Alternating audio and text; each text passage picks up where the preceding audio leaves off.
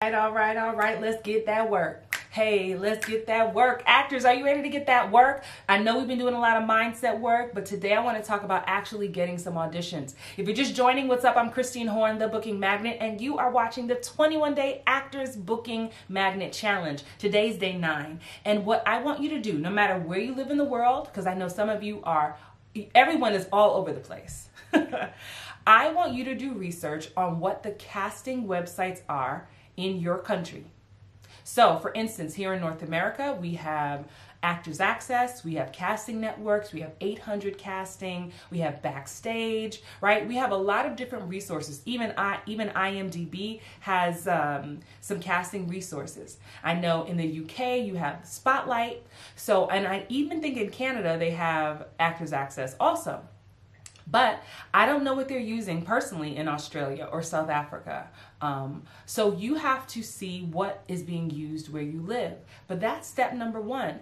Look around, ask other actors in your community, in your neighborhood, in your state, in your country, what casting websites are being used. And listen, be very careful because there are a lot of casting websites that prey on new actors and make you pay for all kinds of things when they don't even give you work. I'm talking about casting websites where you pay a small nominal fee to be able to submit your headshot for actual work.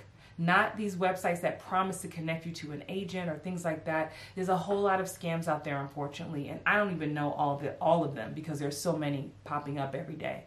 So do your due diligence, join different Facebook groups or Instagram groups, and ask your community what are the websites that you can check out, and especially the ones that have a little to no fee.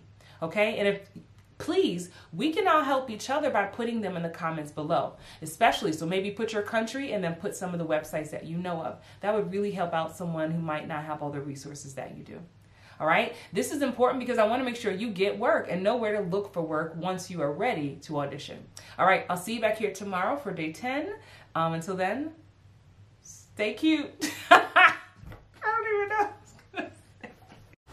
Thanks for listening to the Hollywood Bound Actor Podcast at HollywoodBoundActor.com.